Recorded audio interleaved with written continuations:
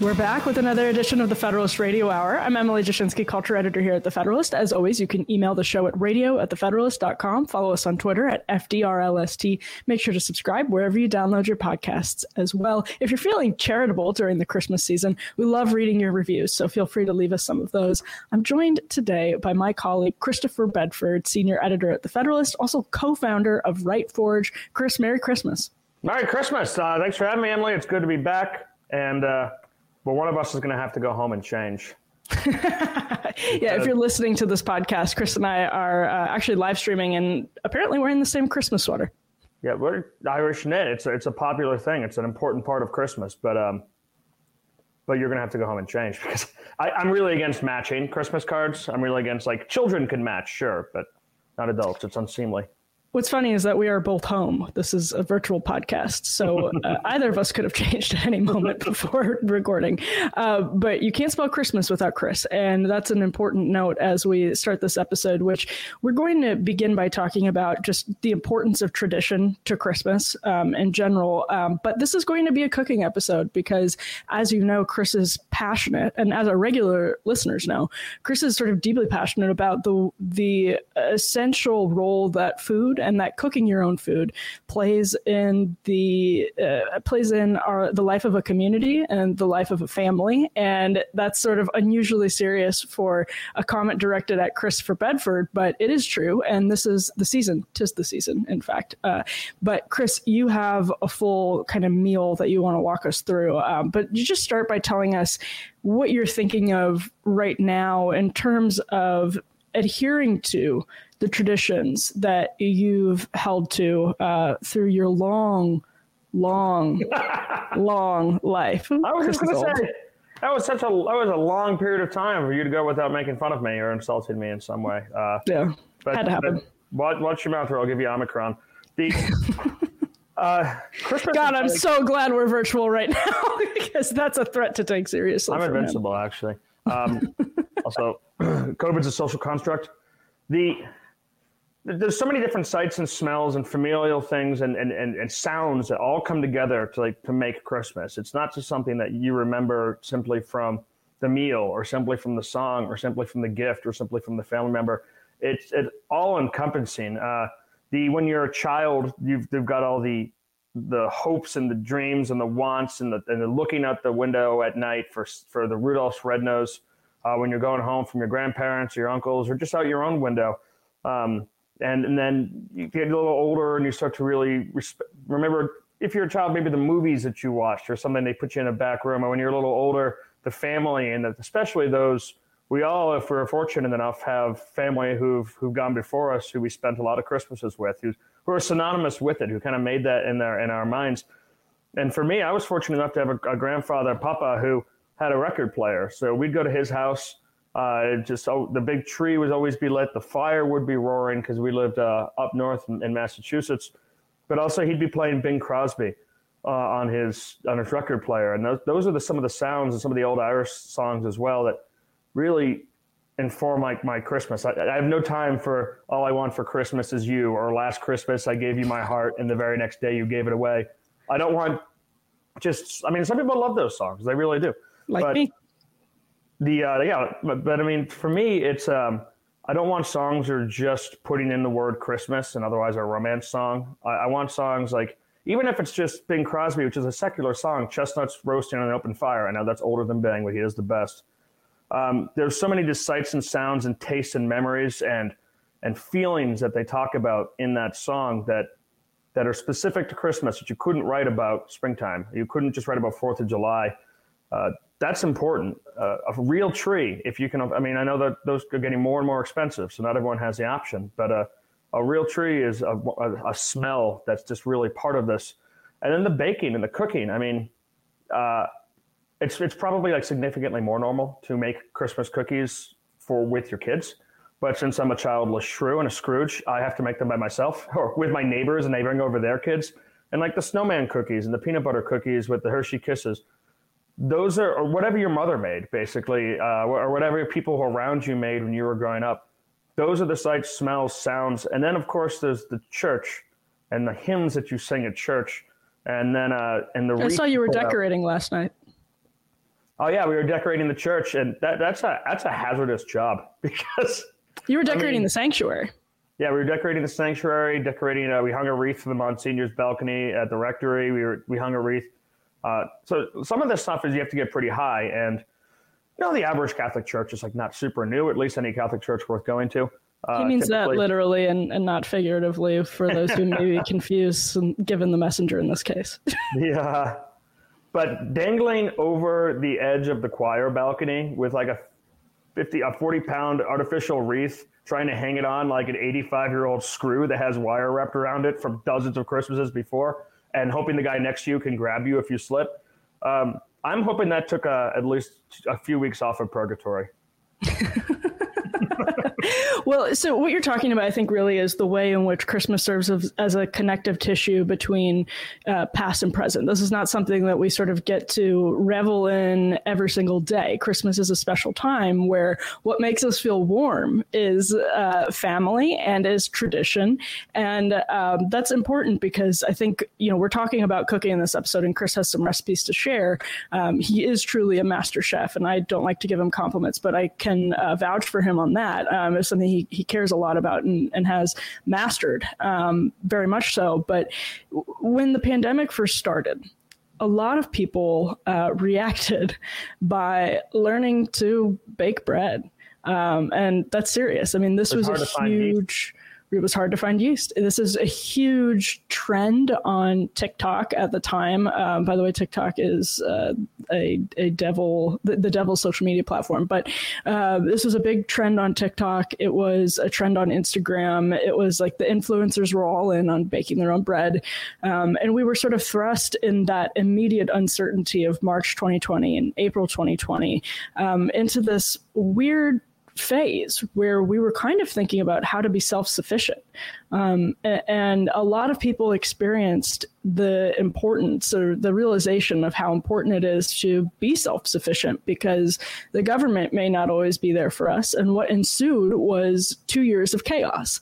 And by the way, the government should not necessarily always be there for us. And corporations shouldn't always be there for us. But this sort of modern infrastructure, the infrastructure of modern life in 21st century America will not always be there for us. So we cannot count on it. And I think there was something very ancient about the impulse that surfaced in that month. And now as all of the experts are warning us of another surge that should keep us apart and keep us from worship and keep us from all of these traditions, people are, I think, probably in a similar place. And Chris, I'm curious as to your take on why it is cooking. I think there's a very obvious reason. And if you hear Chris's cat in the background, he's not going to cook the cat. He's a friend to the cat.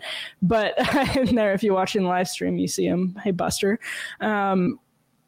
Chris, cooking is a part of Christmas. It's a part of tradition in general for so many families and for so many people. What are the benefits? What are the sort of therapeutic benefits of cooking as a tradition, especially around the holidays? I've got some memories that are definitely associated with, maybe this is a night a year before we have a vacation or something, we get takeout pizza, or rainy nights, you go to the local pizza place to get something, or Chinese food on a Sunday. There's lots of different things, but largely you're not going to be able to get that kind of feeling of tradition and family and bonding that you're going to get through cooking.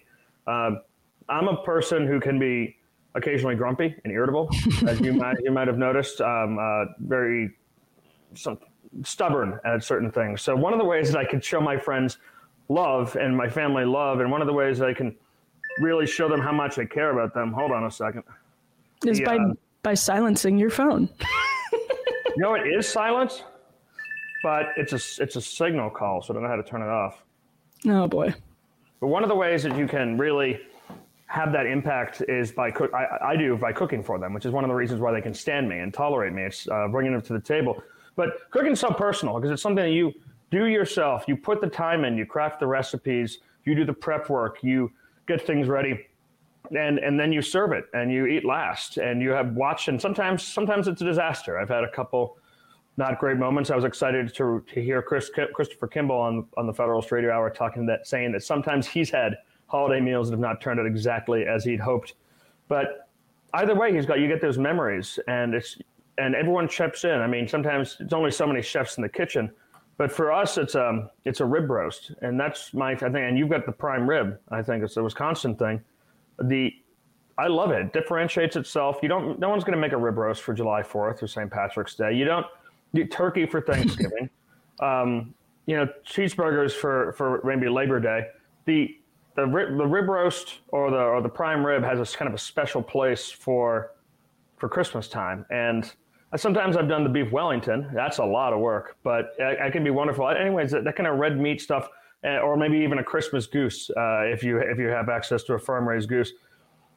But everyone chips in, and people chip in recipes. I got my original recipe from a friend of mine, Jason Fowler, who shared it with us. And now every Christmas we shoot notes back and forth. And he's a lawyer, but he's also got a very mechanical mind. So he sends me his charts with his different probes where he's been trying different temperatures, doing low and slow, and seeing how long it takes to cook the rib roast, and just tracking it like a scientist.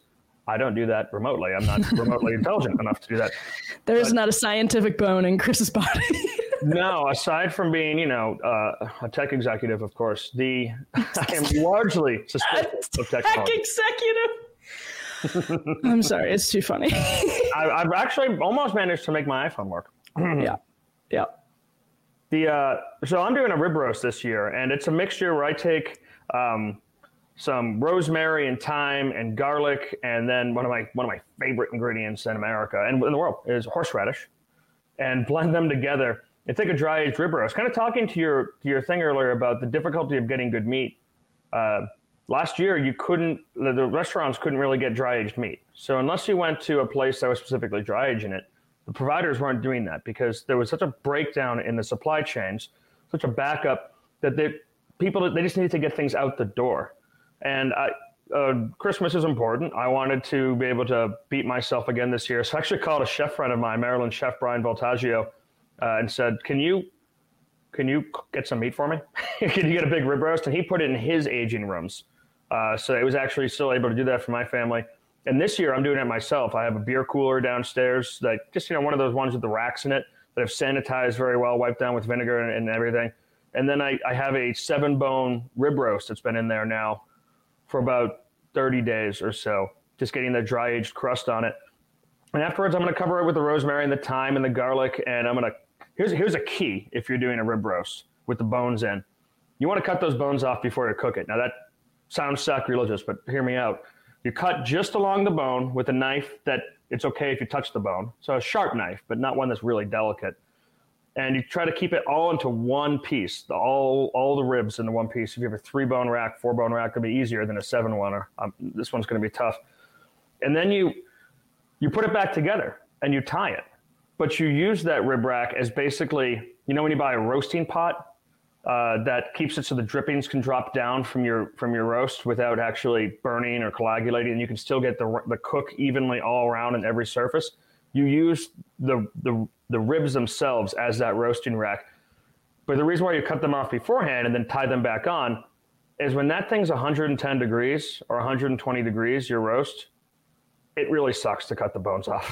It's extremely painful and it's extremely messy. So just do it beforehand, tie them back together, rub your seasoning on the whole thing.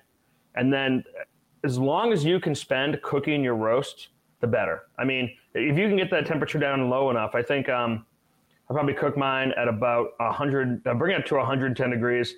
Let me see, I got some notes here. I think last year I went to 325, but you can get even lower, definitely do lower, because I was running low on time last year. It'll take hours and hours. I might go for 250, as my friend Jason has done before. Bring it up to 110 degrees and then broil it for 5 minutes to give it that crust that you want. And you remove that and you let it rest. Don't forget, I know this is the hardest part about the holidays. Grandma, grandpa, mom, dad, whoever, they're yelling in the background, eat it while it's hot. Everyone just step away. Use whatever delaying tactics you want.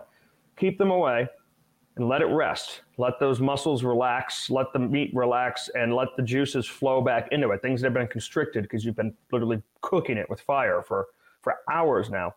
Once that, it'll make a huge difference in your meat. And then cut the ropes and you'll be able to slice it thin at this point and put out the bones for the animals in your house to chew on. And not the animals, not dogs, uncles and nephews. Don't give the bones to dogs once they've been cooked or you will regret it in the morning. And then you take all those drippings and you mix them with I mix them with some white wine, and white wine and some flour, and make a sauce out of that to put on the roast. So there are a lot of people honestly don't use the roast. They don't use the gravy. They just eat the meat just fine as it is. And what are you pairing the roast with this year? That's a little bit up to my guests, but I'm really pushing somebody to make wonderful mashed potatoes. Those mashed potatoes are like 1 part cream, 1 part butter, 1 part potato. Those things go really wonderfully with it. I think green beans are. You need something that's got a little bit of crispness to it. Because do you blend your mashed potatoes when you make them? I always outsource my mashed potatoes to our mutual friend Daniel Turner. Oh, I thought you were going to say a woman. No. I'm one of those guys who's like, old-fashioned people think that women should do the cooking, but like super old-fashioned people think that women shouldn't be allowed in the kitchen. You think, you're the latter. Yeah. You think women should buy you think women should make the drinks. Yeah. So some of the cocktails, I'll be making a hot buttered rum, which I cannot wait for. You can look it up online, these different recipes. You cannot mess them up, but we have a recipe for your hot buttered rum from last year up on our site. So if folks are interested, we can post a link to that as well. Oh, were you coming up on the anniversary, Emily, of when we did the drinking show and I accidentally gave you a shot of Captain Morgan's rum? Well, yeah, you told me it was something else. And a shot of, if you're at the shore and you've already had a couple of shots, a shot of Captain Morgan goes down just fine. If you're told that it's bourbon, not so much. Merry Christmas, Emily. Yeah, that's a video that's up on our page as well. Obviously wine, but you also want something that really that's got a crisp to it with all of that. So maybe broccoli or roasted asparagus, and don't steam any of this stuff. Either saute it or bake it in olive oil and salt and pepper and garlic. But with mashed potatoes and then beef, and then something that's got a crisp to it. And also, my mother has a really great recipe for cream of broccoli soup with cheddar, which I've requested. And the cool thing about that is, unlike maybe clam chowder or French onion soup or these other different soups, it's really easy to get the ingredients for cream of broccoli. You can get it at Costco, you can get it at BJ's, you can get it wherever you want. But I do recommend getting to the store as early as possible, because last year I had a near violent road rage incident in the Costco parking lot that was really tough on the Christmas spirit of the passengers in my car. We're sponsored today by Donors Trust, the principled and tax-friendly way to simplify your charitable giving. The Economist recently reported American philanthropy is going woke and predominantly funding liberal causes. Do you want to help counterbalance this influence? If so, consider listening to Giving Ventures. It'll give you an idea of the liberty-minded organizations working to erase the heavy hand of government so individuals can prosper and thrive. Giving Ventures is a new podcast designed to help donors and prospective donors discover new opportunities to change the world for the better. Twice a month, the Giving Ventures podcast highlights several nonprofit efforts, initiatives, and projects that leverage private philanthropy to solve public problems. Giving Ventures was joined recently by former Wisconsin Governor Scott Walker, now president of Young America's Foundation, where, in full disclosure, I also work, who shared with us what he's doing to preserve President Reagan's legacy and instill in future generations a similar love of God and country.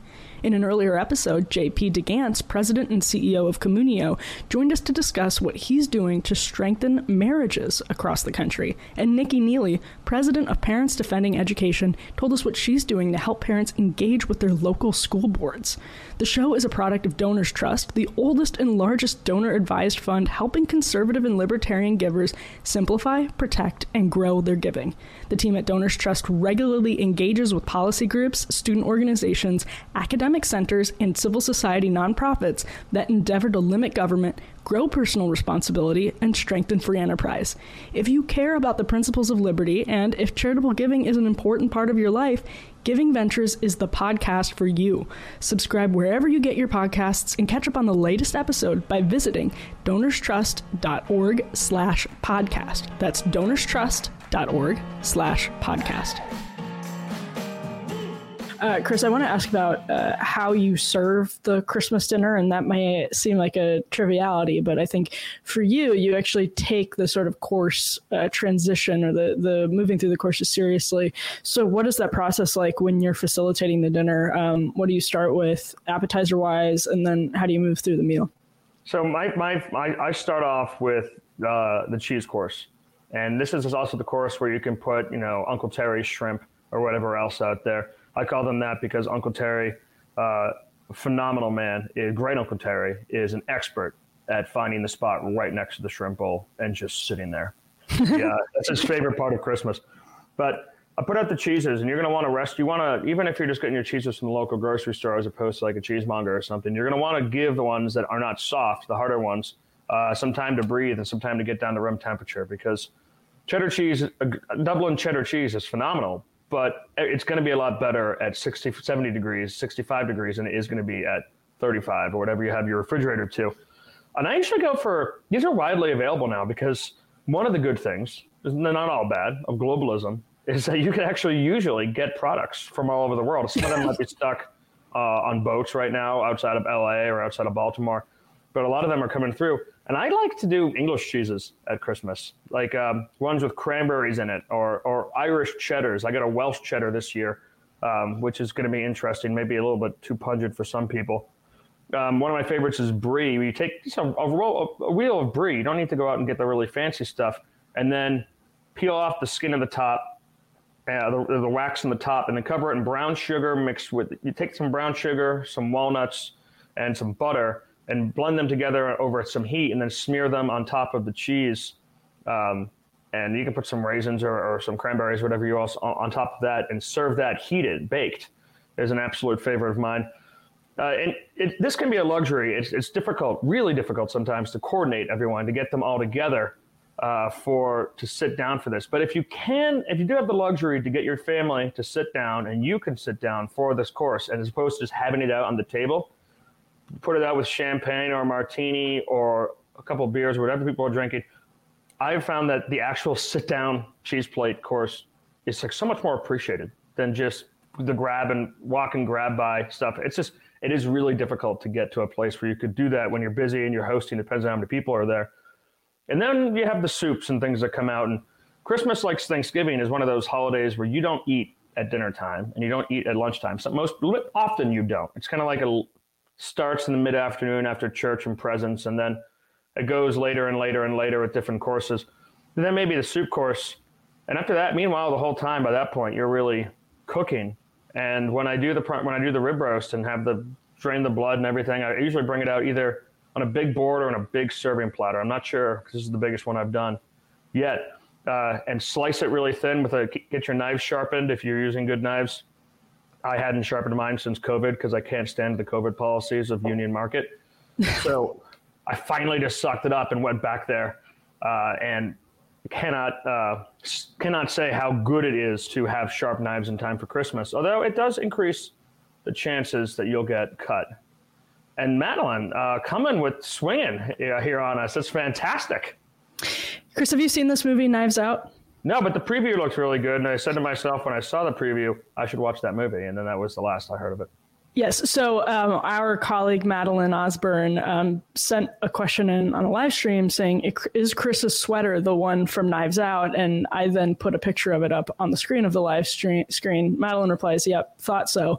It actually does, Chris, look like you're trying to be the character. This is a very famous sweater, by the way. It became sort of a pop culture icon. It's exactly the sweater Chris is wearing, pretty much like the fisherman. It's called an Irish knit sweater, and I think it's older than Knives Out. But I do appreciate the comparison, Madeline. Now the problem is I really want a beer, and they're kind of in the fridge because I see it right there, and I'm immediately motivated by visuals, things like that. Like if somebody smokes or a butt or has a beer in a movie, I'm just like, I want one of those. I'm one of those people that Hollywood executives just target.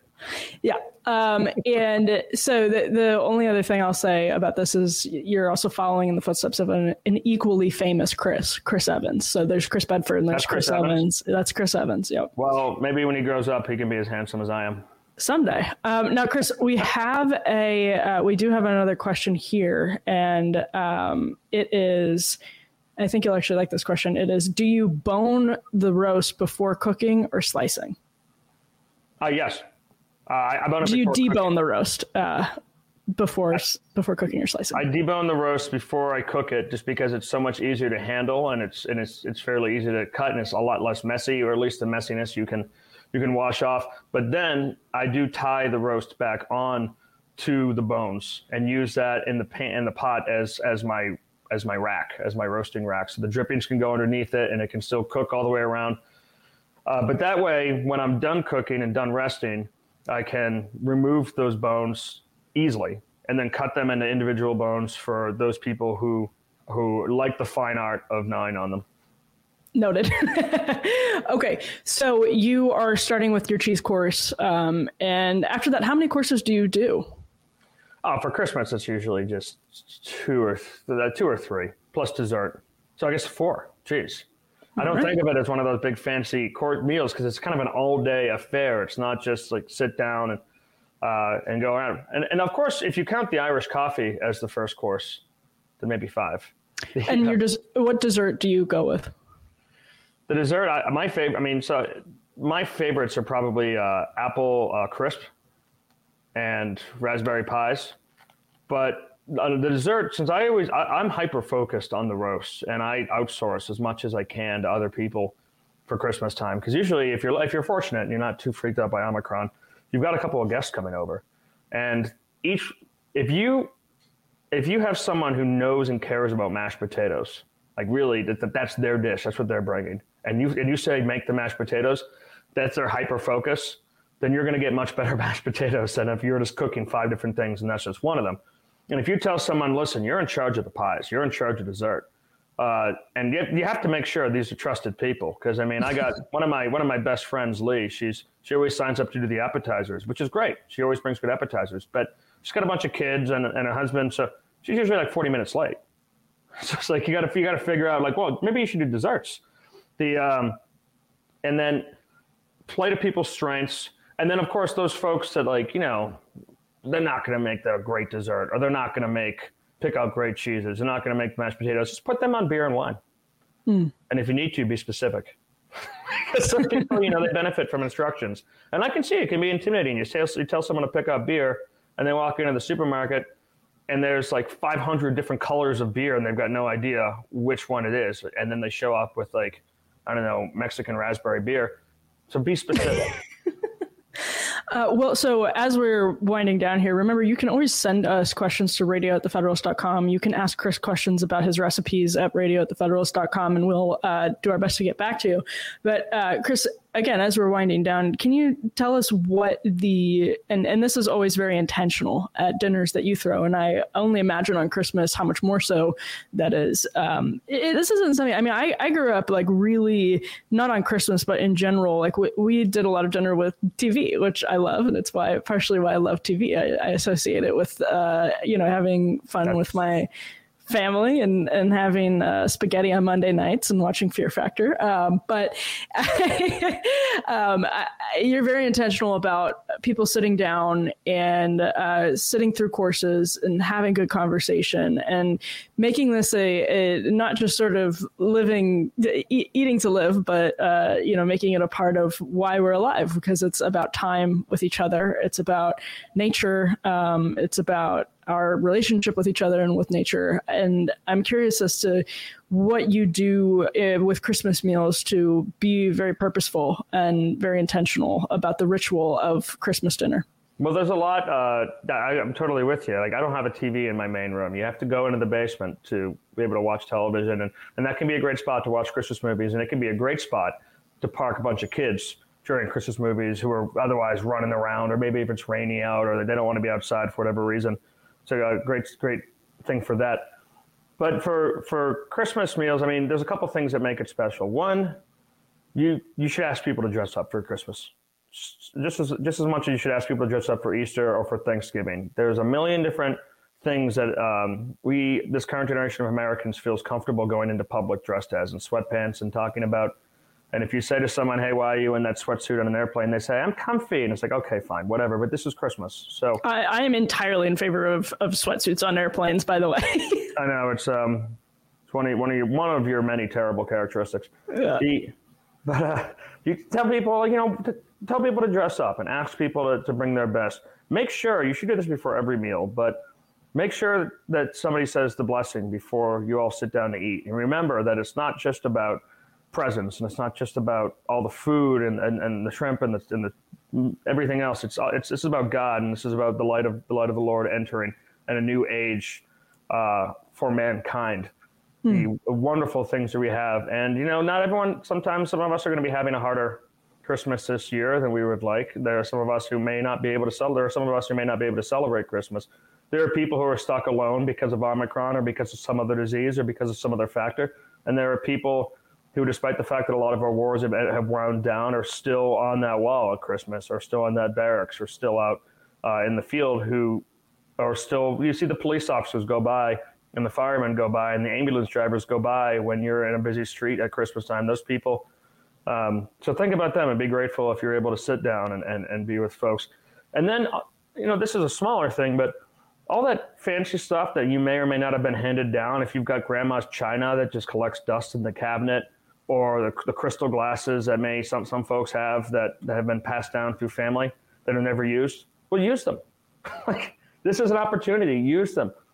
Take out the special dishes that you have. I mean, there's so many nights of the year where we just use what we have, use the things that are easy to wash, everything else. But Christmas is one of those holidays where I try to take out the stuff that I've got, and which not everyone does, because it's part of our family tradition, and make sure that gets at least its one use of the year out of it on those special days. So it's interesting to have this conversation with Chris around Thanksgiving and Christmas. I'm hardly as stringent about sort of the traditions of cooking and eating. And light candles. And light candles, okay.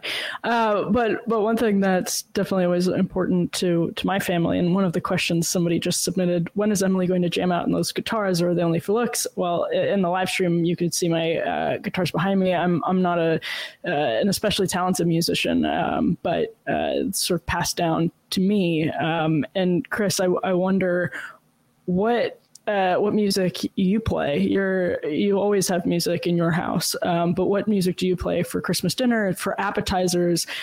This is actually something you are, again, very intentional about, but what do you play when guests are mingling, and do you play anything while people are eating? So I've got a mix of all these different memories that I use for Christmas, and some of it's from my grandfather on my father's side, some of it's from my grandfather on my mother's side, and some of it's just from family lineage and growing up in Massachusetts and traditions. So the mix I've made on Pandora, which I know you make fun of me for using. The tech executive, Christopher Bedford. The mix I made on Pandora.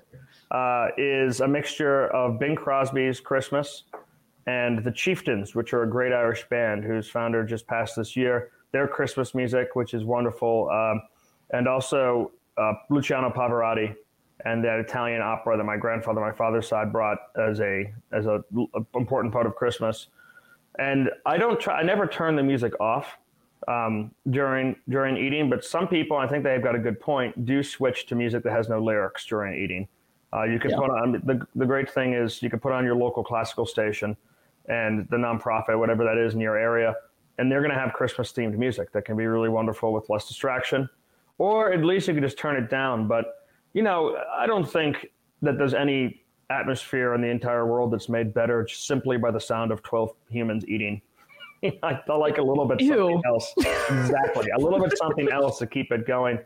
And that candlelight's important for conversation and for feeling and for that feeling of warmth, even if you're in Florida or someplace that's not cold, because it still just illuminates people's faces, and it draws, just like, we're attracted to fire. That's why you could go out and have a bonfire and just stare at it for hours. But having that thing that's right in the middle of the table illuminates the company's faces and draws people in toward it and the conversation and toward the food, and just adds a special touch that if you're not going to do it every year, because I know candles are pricey, do it every day, then do it at Christmas.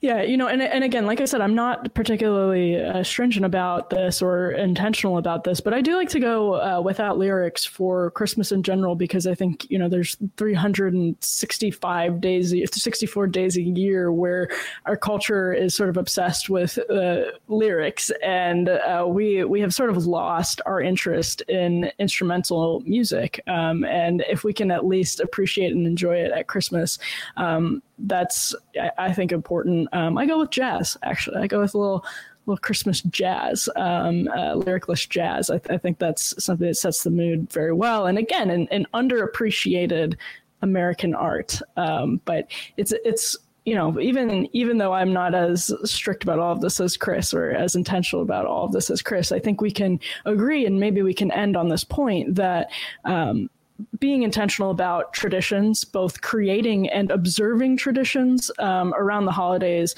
can tie us to why those holidays are important. And that is the connective tissue that reminds us that this is a holiday about family, about community, and about Christ. And when you do observe tradition, it sort of sparks that nostalgia, and nostalgia is often something that connects us to the good.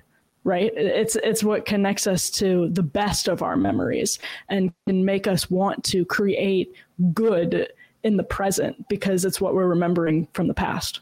And you're completely right, Emily. And the thing to remember that's important here is that tradition takes work. It doesn't just happen. It isn't just handed down. Those things can gather dust in boxes, or be neglected, or be forgotten.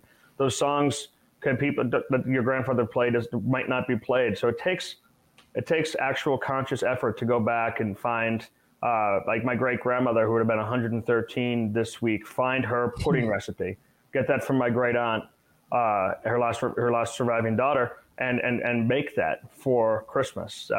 Keep those songs that they sing, and it takes a person in the family, because you'll notice that everyone in the family loves it. So it takes certain people, like from in my family, it was my mother, who was really just a bonding person, who made sure everyone got together at Christmas. And when she moved away during the wintertime, my Uncle John stepped in, and he's the person who now bears that and tries to keep those traditions alive. And I'm down here in Washington, D.C. I'm fortunate to have my parents visiting me. And now it falls to me to be that person. So it does take active participation. Tradition just doesn't just continue. It's difficult to maintain, which is what makes the job of a conservative difficult sometimes, is to conserve society, to conserve tradition, to unite us, the present, the future, and the past. It takes conscious effort, but it is absolutely worth it. And that's why Christmas is one of my favorite times of the year. And I'll just add, I think it's also the reason that Christmas is so popular on a secular level, of course, aside from the wonders of getting gifts, that's always nice, is because there is this deep, deep longing for tradition. And even if you have no family traditions, even if you observe Christmas mostly as a secular person, I mean, how many secular people go to church on Christmas? It's kind of amazing. And I think the real attraction there is the tradition. If folks aren't believers in Christ, there is something that feels right about the tradition of being at Mass or being at church on Christmas. And the music itself, Mariah Carey's All I Want for Christmas Is You, is a relatively new song, and Chris hates it. But the reason people like it is because they hear it every year, and it's that spark of nostalgia, that spark of tradition. People watch movies, they do all of these things, and that's what Christmas is. Of course, it has that aesthetic warmth and the substantive warmth to it. But I do think that even people who are sort of floating in the existential ether of modernity, they're attracted to Christmas because it is that it tethers them to something that is a tradition. It sparks nostalgia. It sparks emotion. Sometimes for people, it's bad emotion. Sad things have happened around Christmas, or Christmas reminds them of what is missing. Yeah. But I think that's where our culture is so powerfully tethered to Christmas. Yes, there's the commercial aspect of it, that we get things we want, and there's drinking and fun and food. But even secular people find themselves immersed in this tradition of bringing nature into their home. Chris has a real Christmas tree behind him. There's something sort of therapeutic about that as well, and I think that explains our cultural obsession with Christmas. Merry Christmas. Merry Christmas, Christopher Bedford, who now wants to be identified as a tech executive because he's a co-founder at RightForge. Of course, he's a senior editor at The Federalist. I'm Emily Jashinsky, culture editor at The Federalist. We'll be back soon with more. We hope you have a very, very Merry Christmas. Until we see you again, be lovers of freedom and anxious for the fray.